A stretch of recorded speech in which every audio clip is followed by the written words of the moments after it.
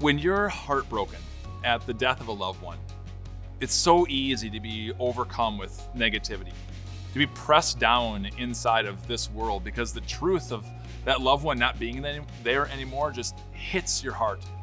And everything just feels darker and heavier and sadder. There's an incredible section of scripture that so many Christians go to, Psalm 23.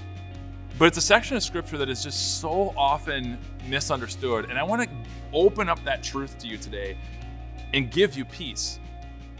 As I served as a pastor at a church and led funerals so often, I could just see peace pour onto all the people that were there at that funeral as we spoke the first words of Psalm 23. The Lord is my shepherd, I shall not be in want. God being that shepherd, a shepherd who's always there for you, a shepherd who runs after you when you are lost, a shepherd who will carry you back when you are too weak, a shepherd who will fight that wily foe, the devil, for you. What peace that gives. We shouldn't be in want because he gives us what we need. And it continues on. He makes me to lie down in green pastures. He leads me beside the still waters. He restores my soul.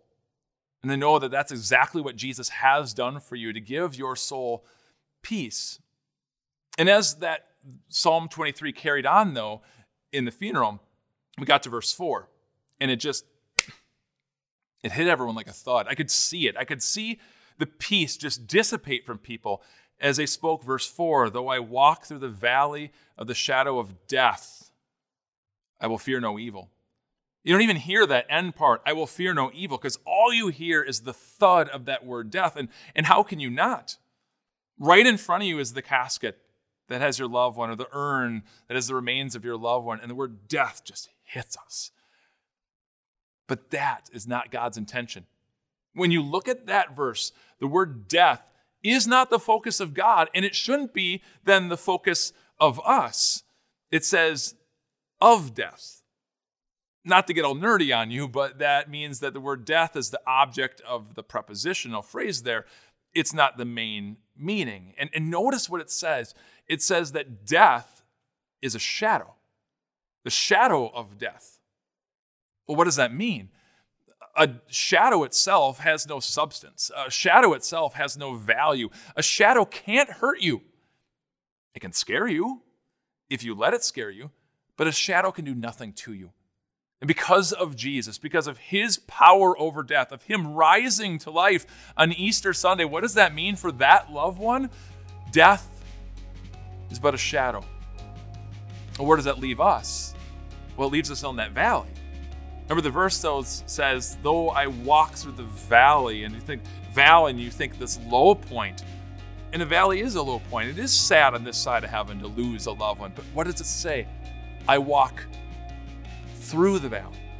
That means there's an ending on the other side. There's peace waiting for you. And where is that found? It's found in Jesus.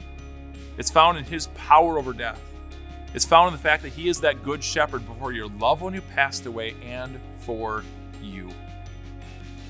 Next time you're at a funeral, or next time you're feeling sad about the death of a loved one, and you speak the words of Psalm 23, do not let that word death overtake you.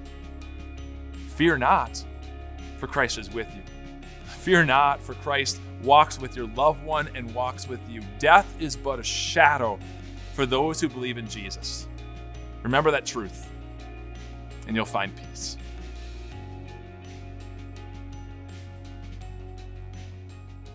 Hey, what's up, everyone? Pastor Mike here from Time of Grace. Thanks so much for checking out this podcast. We certainly would love this message to reach more and more people. So if you wouldn't mind rating and reviewing this podcast, it would bring it to more people's eyes, and we pray this message into more people's hearts. Thanks for your support, and we'll talk to you soon.